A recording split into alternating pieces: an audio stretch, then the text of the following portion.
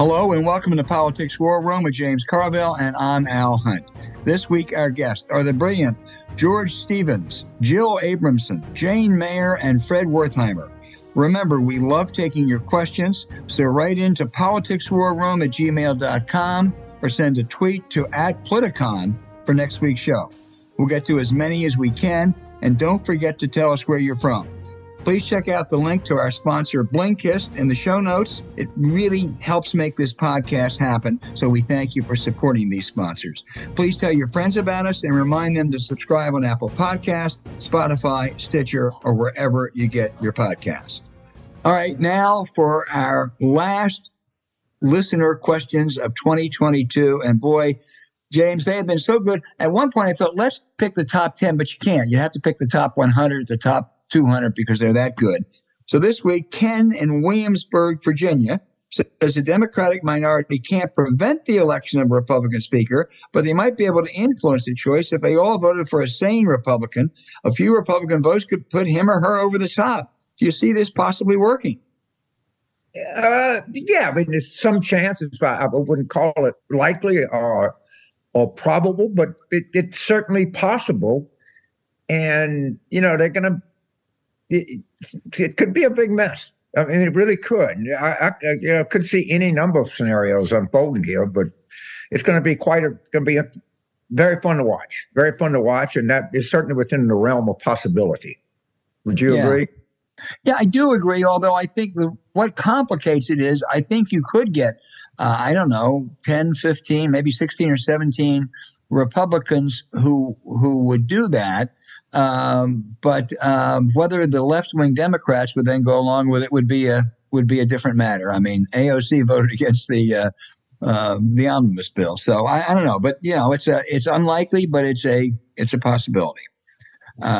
And I think I still think if Kevin McCarthy doesn't get it, I think I put my money on Steve Scalise, but that's based on nothing other than a hunch. Known less hated, maybe. Yeah, exactly. You know, not even less threatening than Kevin McCarthy, which is really not threatening. Leon in Kalispell, Montana says, on your show on 12/15, you both agreed that Trump should not go to jail, that he should be pardoned if convicted of at least one felony, without stating why. The logic behind this escapes, Leon. Why isn't he be treated like any other common criminal if convicted in due time? Leon, I don't think that's quite what we said. I think what we said was if he is convicted and if he wants to offer a plea bargain for staying out of jail, which is A, he admit his guilt, forthrightly admit his guilt. B, he pay a huge fine. I mean, really a huge fine, massive.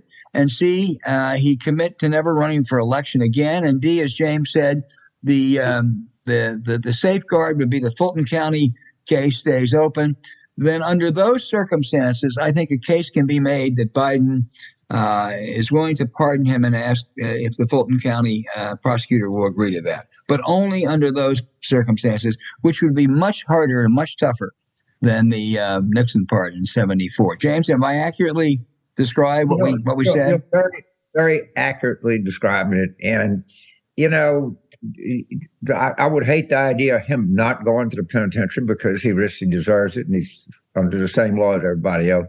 But if this expedited the country exiting from this hell that the last 7 years have been, I'd be tempted to take it. Yeah. Yeah, I would. Not a very likely, you know, it would be so many guardrails in there and so many conditions. But, you know, he's not going to be in a very good bargaining position here because he's just stunningly guilty of multiple serious felonies. Right. And even under our scenario, James, there are still all these civil actions, which you can't do anything about. So the idea that he is going to be, free just to roam the grounds of Mar-a-Lago, I think it would be a difficult decision. But under those circumstances, which is really tough stuff, then I think it ought to be considered.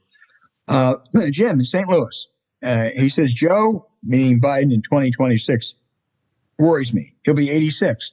What about the possible solution of Biden serving 18 months or so in his second term and then resigning and letting Harris take over. Can't imagine that's illegal, but is there any constitutional or political impediment that I haven't considered? James, I don't think there is. Well, yeah, the political impediment would be staggering. I mean, and what they would correctly say is, well, we got 18 months to lose all power, and everybody would be, if they got reelected under those conditions, which would be much more difficult than normal conditions, everybody would be sucking up to Harris, knowing that she was going to be president in a year and a half. Yeah, I mean, it's a good question. It's provocative, but I don't think that's in the real realm of possibility. But it illustrates a point that I think we all are cognizant of. We're 6 years away if he's reelected. From where we're going to end up. I mean, think about that. 6 years is a long freaking time. Yeah.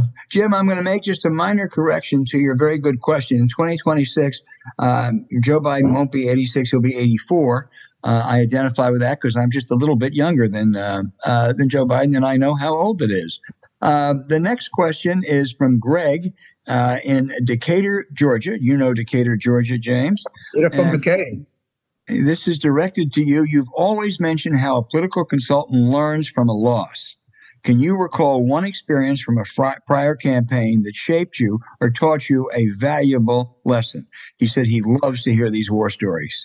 Absolutely. And actually, the guy that taught me the best lesson was born in Georgia at Fort Benning, the same place I was. Phil Gramm, we'll run against him in 1984. And, of course, he was a liberal law doggett, and he was the Reaganite champion at switch parties. And he said, there's a man in Bahia, Texas, by the name of Dickie Flatt. And wherever you see Dickie Flatt, if you see him at the Boy Scouts or the First Baptist Church, he never gets the printer's ink from under his fingernails. And every time a liberal, Walter Mondale, Lloyd Doggett, Ted Kennedy spending program comes up, I got to ask myself, is that worth taking money out of Dickie Flatt's pocket? Now, understand, Dickie Flatt actually existed. He was in Bahia, Texas. He looked like you think Dickie Flatt would look. He actually had a flat top. But what that taught me was the value of a personal narrative to tell a story.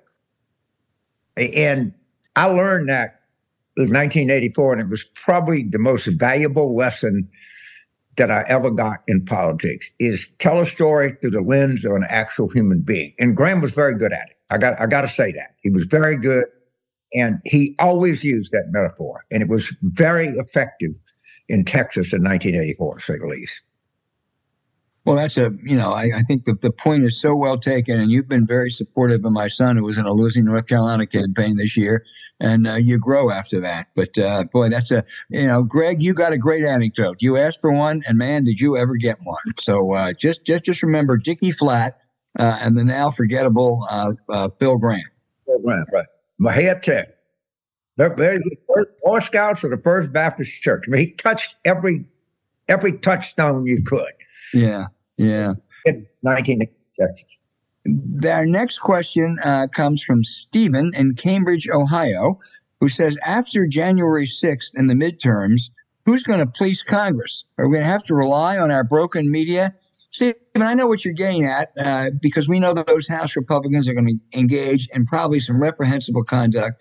They're going to have totally phony investigations.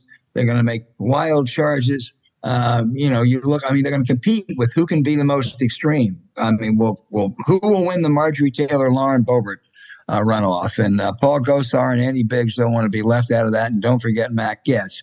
But I think the media will do a pretty good job on that. I really do. I think these people have telegraphed what they plan to do. They don't do it very well. We saw that the last time with some of their fake hearings. And I think that the media will do a good job. What's equally important is how good a job the House Democrats do. And I was a little disappointed in the sense there was a big fight between Jerry Connolly and Jamie Raskin as to who was going to be the ranking member on the House Oversight Committee. Now, that may sound like inside baseball, but you remember Elijah Cummings when they did that phony, Trey Gowdy did that phony Benghazi thing. Elijah Cummings just took him apart. And that's what a ranking member can do. It's why Kevin McCarthy gave Nancy Pelosi a great gift when he refused to participate in the January 6th committee hearings. And the reason I say I was disappointed is Raskin won that runoff. I would have hoped the leadership would have said, you know something, we need someone like a Jerry Connolly as well as a Raskin oversight. But over at the House Judiciary Committee with the nefarious Jim Jordan as chairman, I don't think that their chairman, Jerry Nadler, who was up in years, I don't think he's up to taking on Jim Jordan, whereas I think a Raskin would have. So I wish they would have done that. But the media can do its job, but Democrats up there have to do their job too. You know, of all people, Raymond Arroyo. So let me tell you who Raymond Arroyo is and what his bona fides are. He's the producer of the Laura Ingraham Show. Mm-hmm. It's a very big media figure in right-wing Catholicism in the United States. He's from New Orleans. I know him, his wife. He's actually personally a very nice guy, but his credentials on the American right are second to none. And he has said they better watch out. This if they go into this circus, it can backfire easily. And I hope that they don't listen to Raymond Arroyo. All right. And I hope they follow the instincts and make complete fools of themselves. And I'm pretty confident that's the track they're going to go down. Well, I am too, James. And it's because the inmates are going to be running the penitentiary. It's fine if a Kevin McCarthy or a Steve Scalise says, hey, we have to tamp this down a bit. But the Matt Gaetzes and the Paul Gosars and the Marjorie Taylor Greens and Chairman Jim Jordan ain't going to listen to them. So I think Raymond's worries are well founded. Right. And I mean, he obviously knows the media. He's on that right-wing Catholic channel, whatever, but he knows what it is, and he's very plugged into that world. And they can't listen to Raymond because they've lathered all that people up into the Biden crime family and his, Hillary's, whatever, you name it. And they gotta keep feeding them the crack because it's too dangerous to come off of it. Yeah, no, I agree. Our last question of the year comes from Elliot in Chicago, Illinois. And James, you have been so on to this. What will it take to juice up the African-American voter turnout, Louisiana, Mississippi, and the rest of the southern states with sizable African-American populations? To a degree, that could make a difference for Democrats. Is the Deep South just a lost cause, Elliot asks? All right, well, first of all, it wasn't great in Milwaukee either. Or it just wasn't we had more than we should have had black turnout in the South. But the question is very well taken. Let's take North Carolina. North Carolina population, I could be off a little bit, but I'm not off much, is 21% black. Mm-hmm. So what you strive to get is your vote matches the population. I actually think when in 2008 was the rare occasion where black turnout was actually higher than white turnout, but that's long gone in the rearview mirror. It was 17% in 2022. All right.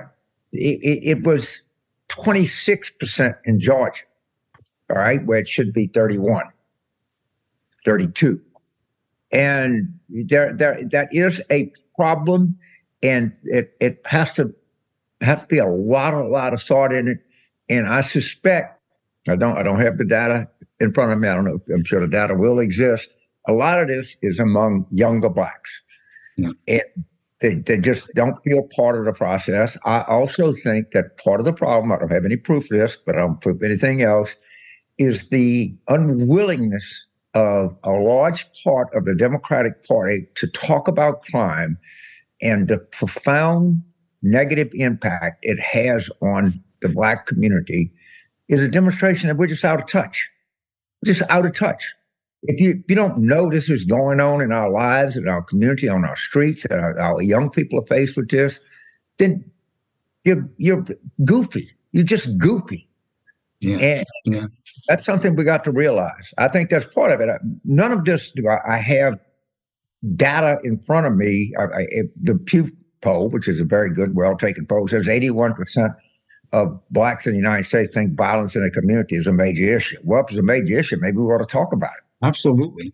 And it's blacks that are most affected and hurt by that. Absolutely. I couldn't agree. Well, thank you for that really good question.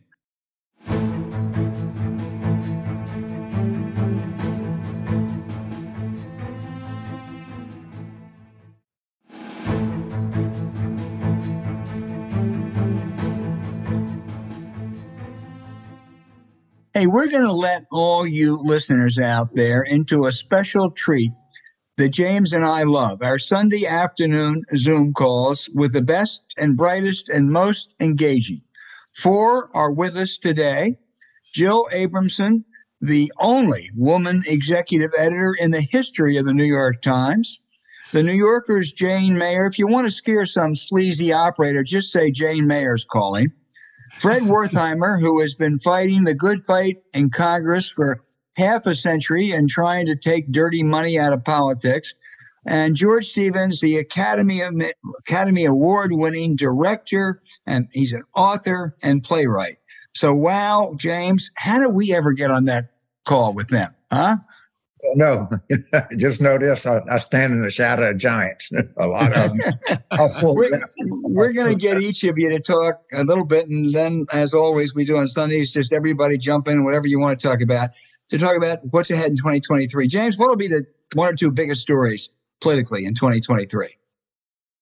Well, I think the biggest ongoing story, and you and I have been on this forever, and we actually have 2 experts on this issue in Fred and Jane Mayer. And I think it's the disgusting, staggering amount of money that is in American politics and its insidious influence on everything that happens in American politics. And I also think it is a issue that is ripe for political manipulation. I can't tell you enough with that Arizona vote, 73% about disclosure. So I guess I'd ask Jane and Fred to where's the best place that our listeners can go to and learn about this insidious, awful influence that has become so pervasive in American politics. James, just first, let me point out that Jill Abramson taught Jane Mayer and me everything we know about money and politics. But go ahead. Totally true.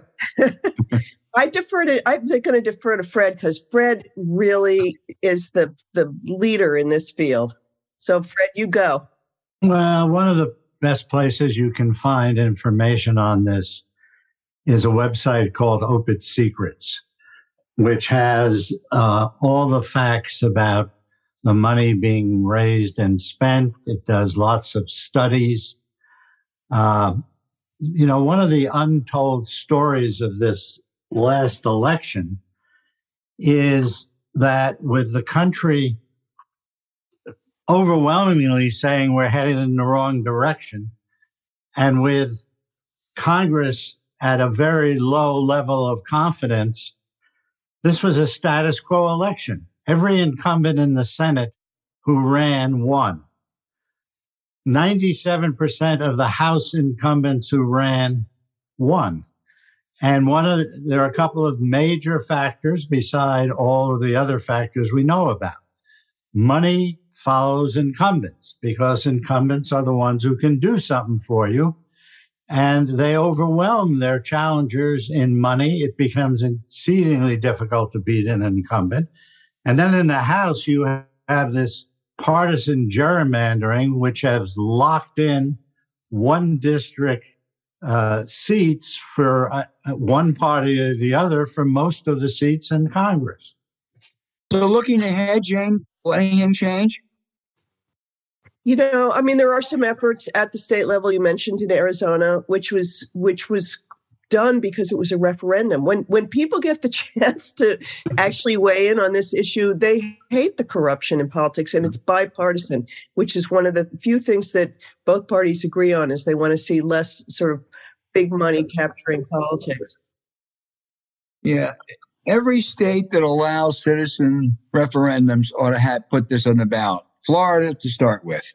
But you're absolutely right, Jill. You can pick up on any of this. This is all free form today. The Dobbs abortion decision created one of the great upheavals, socially, personally, economically, and politically. Still a big deal in 2023. Yes, it's going to be a big deal for years to come, until it's probably a long shot until Congress decides to legislate on the issue. But it's a good illustration of millions upon millions, probably hundreds of millions of dollars have been spent to reverse Roe v. Wade. That was the apex issue for the conservative movement for all these years. And, it's particularly outrageous because it's such a good example of, a branch of the government doing something that clearly runs counter to what most people in our democracy want, which is legal abortion. So, yes, I think it's going to stay a big voting issue, and, a real dividing line between the conservative portion of the country and, the more progressive urban areas.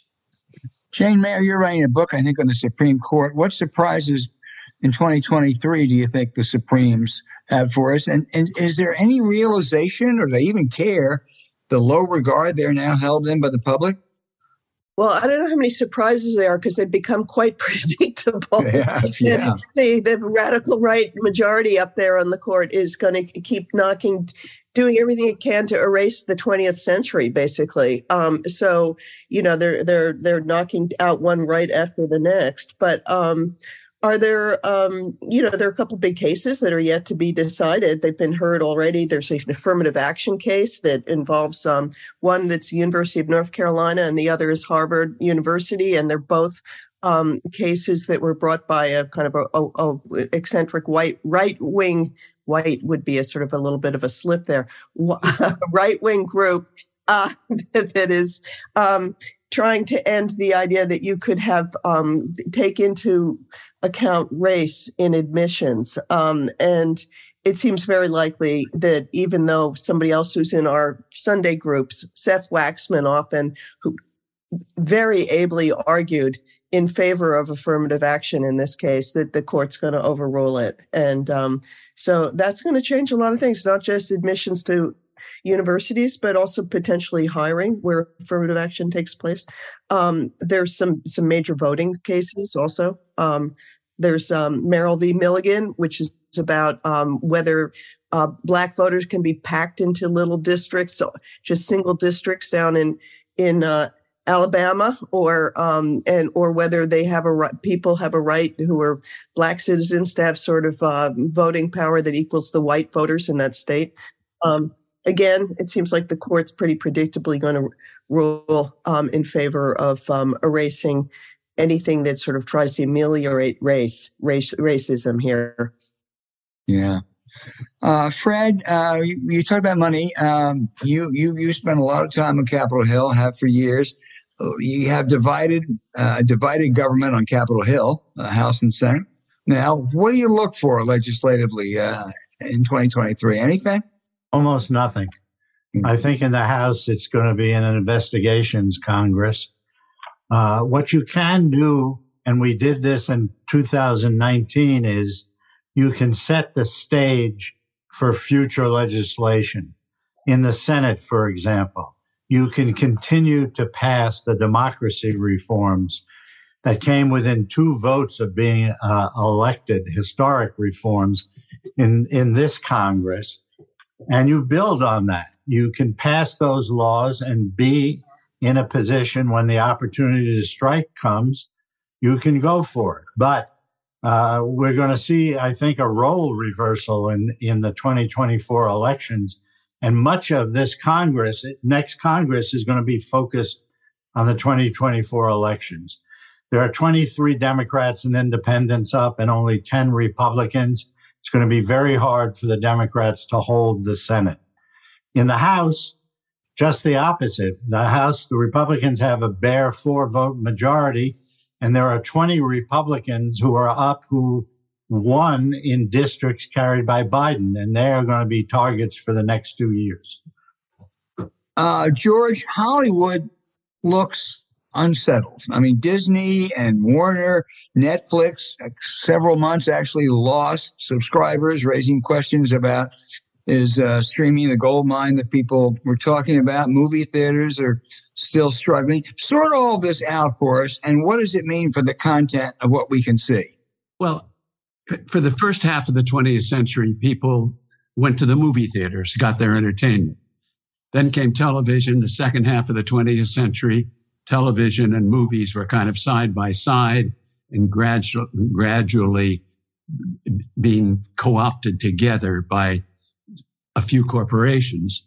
And then in this century, along came streaming and COVID and AT&T taking over Warner Brothers, for which they had no Warner Brothers Communications, for which they had no aptitude.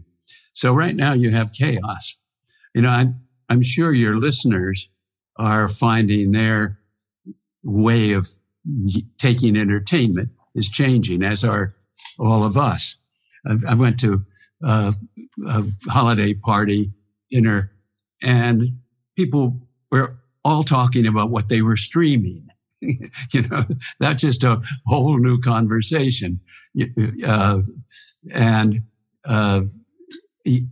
I have my own. I am a big screen person. I love movies on a big screen in the dark, you know, with popcorn and other people.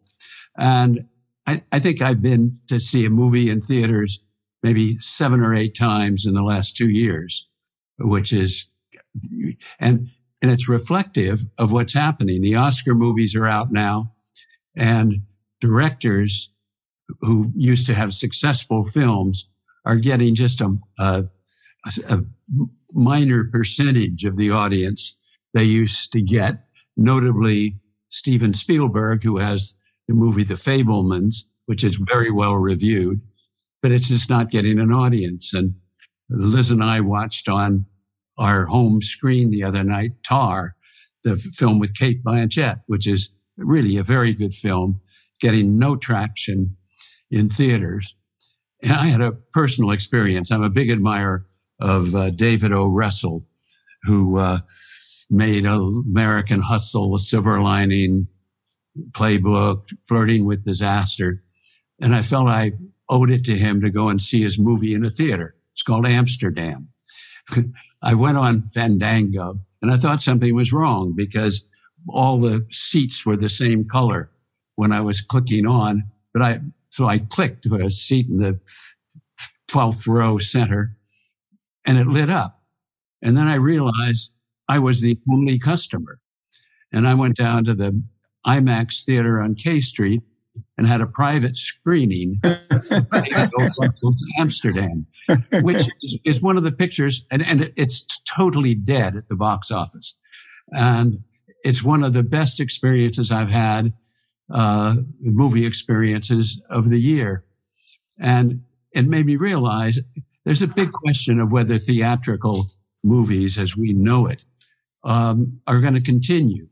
The only pictures that people are going to see are the so-called franchise movies, Top Gun, all of the Marvel comics, and Jim Cameron's Avatar. But the kind of mainstream movies that adults used to go to are just, you know, you go to you have the experience I had with Amsterdam. So the future is cloudy. I don't think any of us are surprised that George Stevens Jr. likes the big screen. I think that came in the genes, George. Do you have an early favorite for Best Picture? No, you know, it's so chaotic this year. I really don't. I mean, the Top Gun Maverick, which I went to see kind of I said, I better go see this because everybody's going to see it. You know, Tom Cruise, the redo of his Top Gun series, it's in the conversation. Avatar will be in the conversation. The Spielberg film. George, who's making money on movies now? Not very many. It's complicated because a lot of them are made for streaming. This Glass Onion, the new picture that was released by Amazon into theaters, or is that Apple, into theaters just for 2 weeks, and as a courtesy to the director. But people flocked to see it, and they had to pull it after 2 weeks to go, on streaming. So it's quite chaotic. Wow. All right, everybody weigh in. No one's shy here. James, what do you want to pick up on? I have a question for the group, and please don't tell me you don't know, because Washington is a place of gossip. What the hell's going on at the Washington Post? Oh, not much that is happy. The publisher, who really did not have any newspaper experience before Jeff Bezos plug Fred Ryan is his name, before Jeff Bezos plucked him for the job. And, the Trump bump is gone. The one thing that saved and added a lot of digital subscriptions to places like the Washington Post, that's now gone. People are much less, it's a sad truth, but they seem to be less glued to the news without, the circus master himself, Donald Trump. And, the executive editor is a new woman, Sally Busby, who I think is a very good journalist, but she's taking charge of a newsroom that doesn't know her that well. And Fred Ryan has told her very abruptly that she's got to have big layoffs there. So needless to say, the Washington Post newsroom ain't too happy a place, knowing there are layoffs in the very near future. I was just going to say, they also seem to be hemorrhaging some of their very best people. I hate to say it, but the most recent one was Eli Saslow, who's, won Pulitzer Prizes and is an amazing narrative journalist. And he's gone to the New York Times. And before that, Carlos Lozada, who's a brilliant book reviewer and I love essayist. Carlos. He was gone to the Times, and so the Times is poaching some of their best people. There's tremendous unhappiness, it sounds like, over there. But Jill, I'm curious because I think it seems right that the problem is partly that without Trump to cover, readers are sort of dropping off in their intensity and excitement. But at the same time, the New York Times is doing very well, right? Because the New York Times has been an outlier in terms of the newspaper industry throughout the digital transition. It was always doing better than anyone else, and that advantage greatly intensified during the Trump presidency. I think they went from something like 2 million paid subscriptions to over 7 in those 4 years, an amazing leap. And they haven't lost a lot of readers or subscribers. But, part of their success, if you look, is that I get a lot of emails from the Times offering new, all access subscriptions for like $1 a month the first couple of months. So they're selling, they're adding or at least not losing subscribers, but I'm not sure they're bringing in the revenue that that they'd like, although the place is sitting on a huge stash of cash. And I would like to just share a general observation which applies here. Al noted at the beginning of our podcast that I was the first and only woman executive editor, the top editor at the Times. And wouldn't you know it, but the year that I was appointed and the few years that I had the job, the place was going down the drain. There were articles being written that the Times was going to go bankrupt. The newsroom was extremely unsettled. And now you have Sally Busby also taking over at a time when the economics of the place, the arrow is pointing down. And it's just a fact that women often get the top job at companies at the point where they're not doing well. And thus, you're kind of set up to fail. And I hope that isn't true of Sally Busby. No, I think it's such a theory. I mean, it ought to be something that stock analysts look at. When the woman's appointed, sell. And it's not because the women aren't talented. Usually it means that the place is about ready to tank when they bring the women in. An ironic byproduct of this is when you think of the Post as a kind of the cultural center of Washington. It's the only damn newspaper, and they've just Sally Busby, I guess, just fired Sarah Kaufman, who'd been there 27 years. She's the leading dance critic, not just at the Washington Post, but in the nation.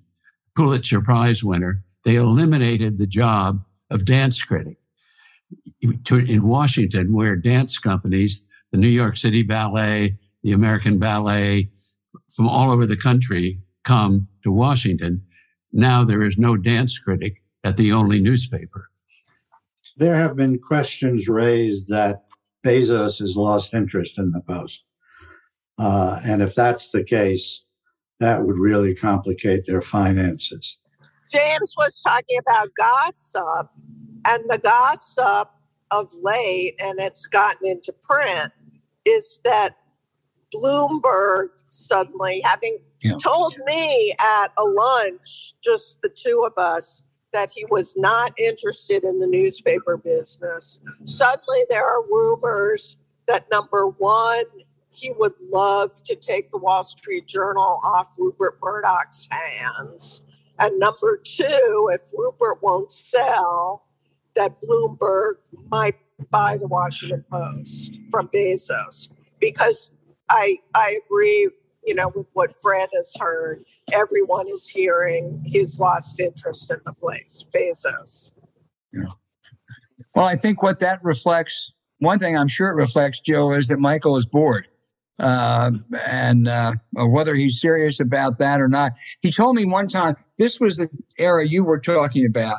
I said to him, this is 12 years ago, I said, why don't you buy the New York Times? And he said, if I bought the New York Times, the first thing I'd have to do is fire 200 people. He says, that'd be the dumbest goddamn thing I could possibly do. And, I don't know if they're serious about it or not, but if Bezos has lost interest, the Post could do a lot worse than having Mike Bloomberg buy him. His opinion guy is already now the opinion page editor at the Washington Post. Right. David Shipley was just hired recently. Right. So I don't know. I mean, this whole business of the difficulties in the news business, though, is sort of, we're beginning to see so many repercussions of it, including the Santos story, I think. The George Santos story of the imposter who faked every single, aspect of his resume and nonetheless got elected to Congress from Long Island. It's amazing to me that the major newspapers only noticed that he was a complete phony after he was elected. Well, didn't one of the local Yes. papers, though, pick it up? Yeah. It's a tiny little Long Island sort of, practically a newsletter. Yeah. I think it's a circulation of 3,000. So, James, what do you that bringing up the great George Santos? What do you look for in the House Republican leadership this year, and who's going to be the leader? I'm going to get into George Santos and our outrage because I have a different, but I think it's correct take on this. But people should read Talking Points memo. Josh Marshall, he's been on this a lot, has a lot of background information, and did point out, as Jane so correctly did, it was a small paper on Long Island that actually hit this in front of everything. It's kind of hard. I don't want to defend the Times or the networks, anything like that. But with all the congressional races going on, all the Senate governor's races and everything else, I can see where it's kind of easy for a congressional race in Long Island, to slip through. And that's obviously what happened here. But in the outrage, I'll get into it in greater detail. But I wonder why the DCCC didn't jump on it sooner, harder, better. They knew something was up. I guess they had a lot of races. I don't know. I'm not excusing anything, but I'm just saying when you got that many plates spinning, sometimes one will fall down on you. And I do think that the DCCC did a good job this cycle. But they dropped the ball. Obviously, somebody dropped the ball there. Let me mention something here, Albert. This guy, the people of that district elected a person who does not exist. We're looking at filing an ethics complaint next Tuesday when they come back, calling on the ethics committee and Congress to immediately expel this guy. And the Democrats, before they're done, are going to have to move to expel him. You can't not seat him under Supreme Court rules in Adam Clayton Powell case. But once he's there, you can expel him. And if anyone I've ever seen should be expelled, this guy should be expelled so people of that district can elect someone who exists. Well, I know, but the Republicans will never let that happen. They won't. Which brings me to the point of who is going to be the next Speaker of the House. Anybody want to weigh in? Come on, somebody. Look at Jane. Hey, come on! I never saw you. Y'all, come on, open your mouth. Who? Come on, Jane. Oh God, it's all right. I'll go with the old favorite of McCarthy. Despite the fact that he's got doesn't have the numbers yet. He'll do anything to get them. I'll go with James's buddy from Louisiana. Scalise. Yeah. George? Mike Bloomberg. And then he can buy the Post and the Wall Street Journal and have real power. James, you have a prediction, or Jill? I don't have a prediction. I honestly do not. I cannot wait to watch this. And this is going to be a civics lesson par excellence. They used to do what they did when we were kids. When you had like a space shot or a World Series game, they'd bring a television in a classroom. All right, it's going to be the greatest civics. Any teacher that they come back from Christmas break, January the 3rd. Put the television in the classroom so the children can see what a screwball operation this is. This is as the rabbis would say, this is a great teaching moment. Oh, wow. Who's got, Joe? I was going to say Joe Biden. What kind of a year can Joe Biden expect? Fending off investigations, for one, which shouldn't be that hard because the House Republicans are going to totally overreach on everything they try to do. James says he's waiting for this battle for Speaker. I think we're going to have a 2-year battle here between these folks. It's going to be an ongoing war between the right wing and the far right wing in the House Republican Party. Yeah. Well, I mean, already people, start putting down your chips on Marjorie Taylor Greene versus Lauren Boebert. I mean, I like that one. that's Ali Frazier, I'll tell you.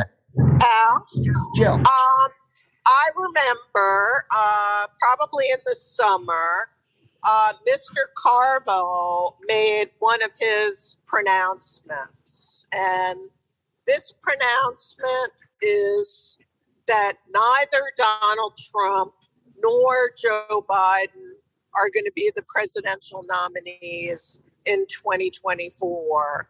And I'm just curious whether he still thinks that about Biden and where we're at in our certainty level that Biden will run for re-election.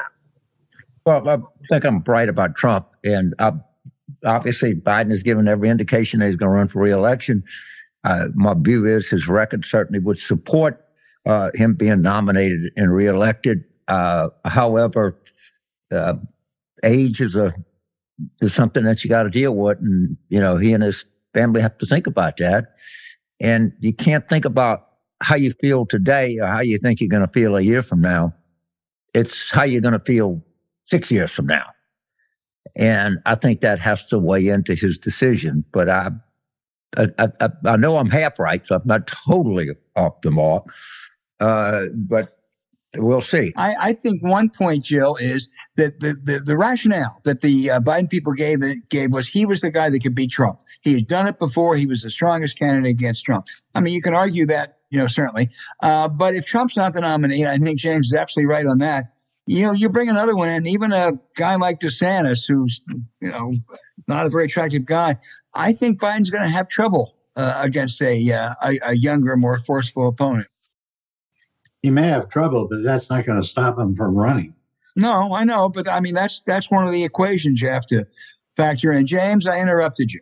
That's okay. Yeah, I do think on this topic, I think we've talked about this before, I don't revisit, trying to move South Carolina ahead of New Hampshire is some fear because, Buchanan or Gene McCarthy, other examples, people run in New Hampshire and they do better than expected and it starts spiraling down.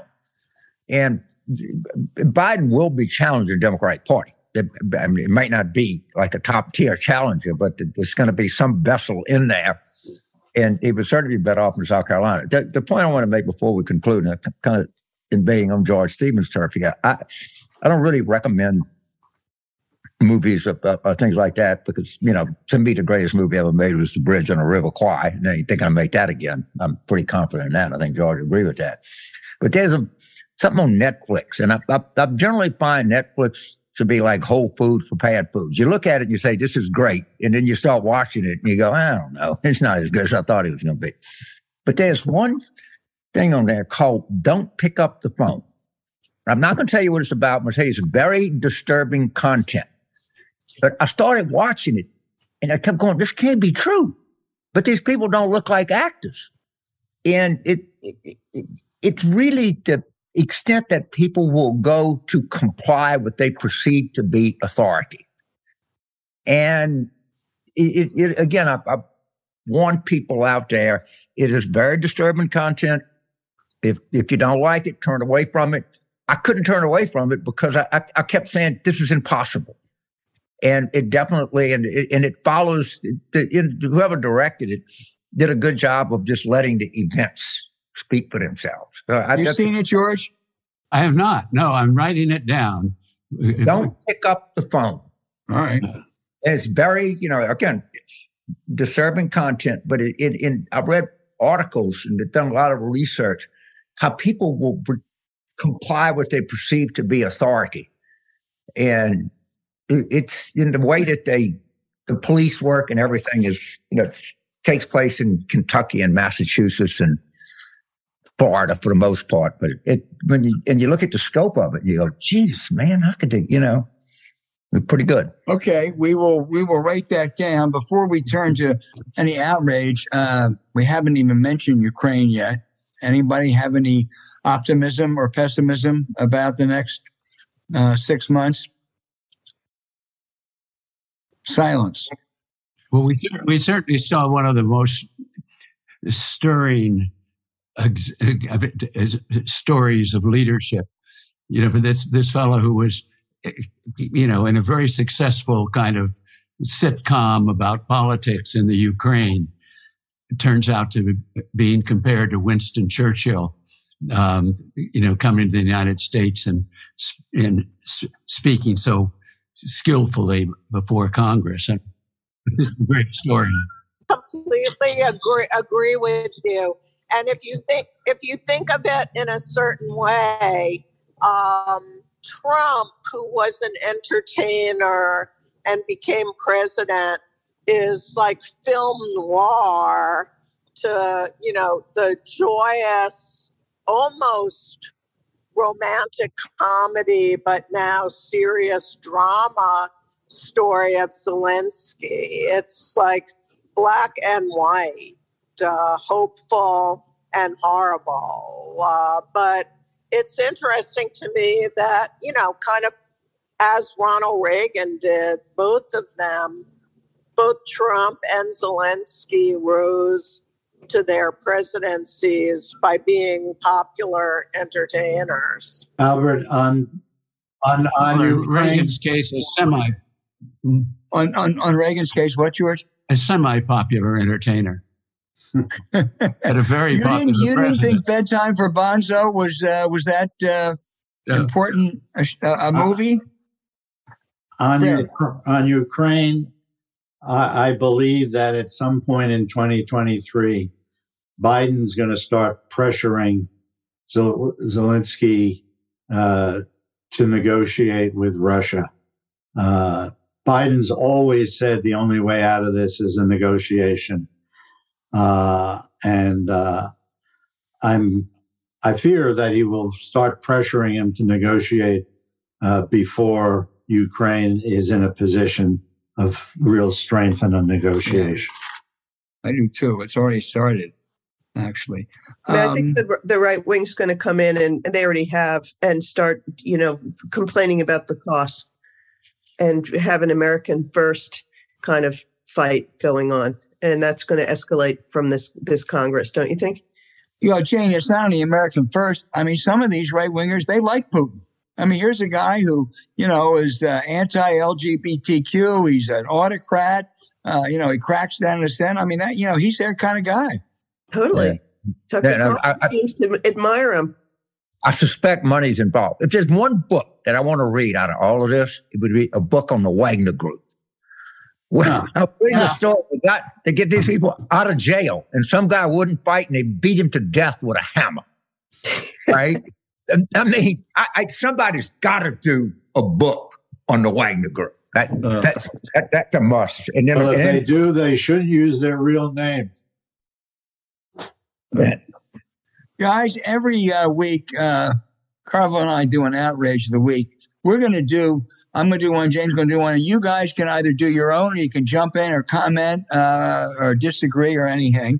But I'm going to start and just say, on Christmas Eve, my son was home with his little dog, and he really worried about taking that dog out to do his thing because it was so cold. It was, I think, 14 degrees, the coldest Christmas Eve we've ever had.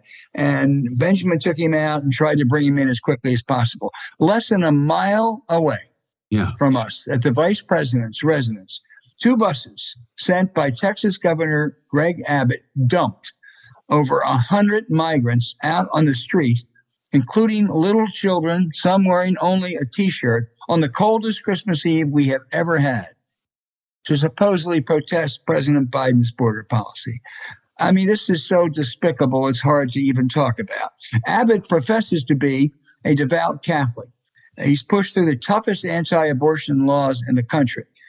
But he's all for life unless it comes to little migrant children who he's willing to put out in the cold and potentially freeze.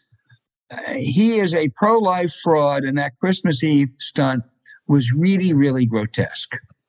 James. So I grew up in a pretty religious household. My oldest had 8 kids in South Louisiana, big Catholic family. And a lot of people say that God works in mysterious ways, or God sends messengers. He has a unique way of doing things. And I'm going to make a case that they might be right. All right? And now hear me out. So God, let's just assume and put ourselves in God's position, and he sees all the things going on in the world, and the climate and starvation and malaria and war in the Ukraine and racism and sexism and everything. And somehow or another, he looks down and he sees the rot that is the modern Republican Party. And he mulls on it. What can I do? How can I work in serious ways? And he comes up with a perfect idea. It's so perfect, it has to be divine, because no humans could come up with something this perfect. George Santos. George Santos sent here by God Almighty, all right? Tell people what a rotten, hollow, vapid group the modern U.S. Republican Party is. And you can't, it's actually perfection. And human beings are not capable of perfection. I don't care what you say. You cannot come up with more perfection than George Santos.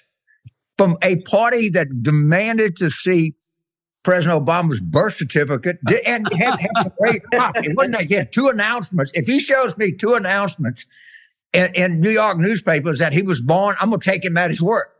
Where's his goddamn passport? Have we ever seen it?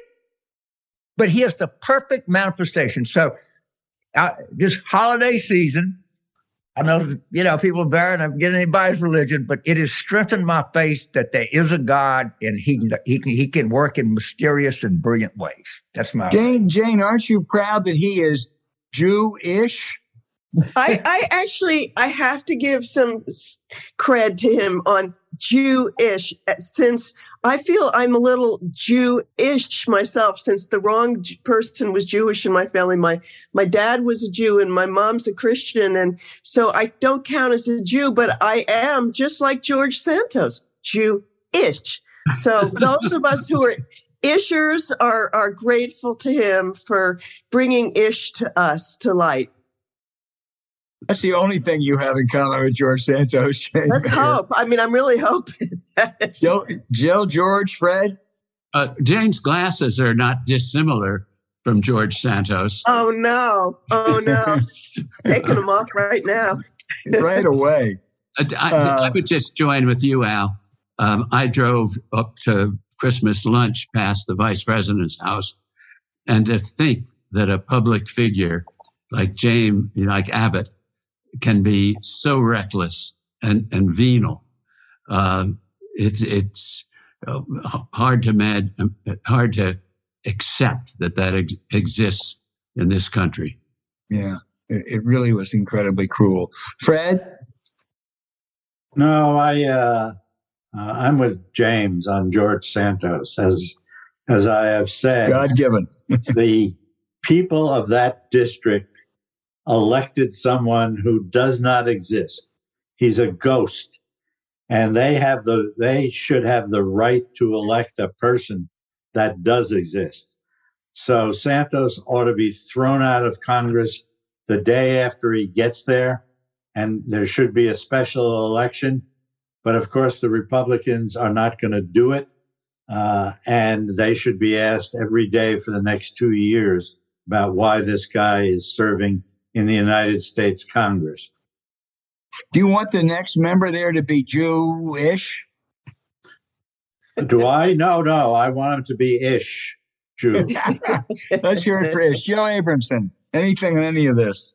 I'm going to try and focus more on the positive end of what outrages me. But the positive is that, I think this congressional term and Biden's, 2 full years in office have been damn good. I mean, he has a really good record. And, I think all of us on this call know that. But the American people don't know it. And the failure of the White House to be able to break through, I know the media environment is terrible, but to convey that story is really outrageous, I think. It's like their basic thing that they have to do. And, you read all these articles that they're going to get it together and Kamala Harris is going to, get better press, et cetera. But they just don't do the basic thing of just repeating and repeating and repeating the good things that they've gotten done. Well, they also go, you'll see them all over MSNBC, just as you saw the Trump people all over Fox. And that's pretty much preaching to the converted, or the flock. They, you're right. That's also, in the scheme of the population of the country, Fox and MSNBC still don't reach most people in the country. That's true. That's true. If I could just add, the last 2 years have been the greatest legislative accomplishments since President Johnson's in the 1960s. There's nothing to match it. And it was a combination of Biden setting a high bar and the Speaker of the House being the best, toughest, most skillful speaker in our lifetimes, and the majority leader being absolutely brilliant. And that combination has produced extraordinary legislation in the last 2 years. Well, I'm going to end this by saying our friend Jackie Colmes called Nancy Pelosi the GOAT, as in the greatest of all times. Mm-hmm. And I think we all can agree on that. And I think you all can agree why our Sunday afternoons are so special. We cleaned it up a little bit for you today. But and we always miss our dear friend Walter Dellinger, who was a mainstay of that, and Seth Waxman was mentioned earlier, and William Woodson and Mike Tackett and Ann Applebaum when she's here, and it makes for Sunday afternoons. And you guys were great today, and let's hear it for Ish, and thank you all very much. Great, Al. Thanks, Al. Happy New Year. Al. Happy New Year. Happy New Year.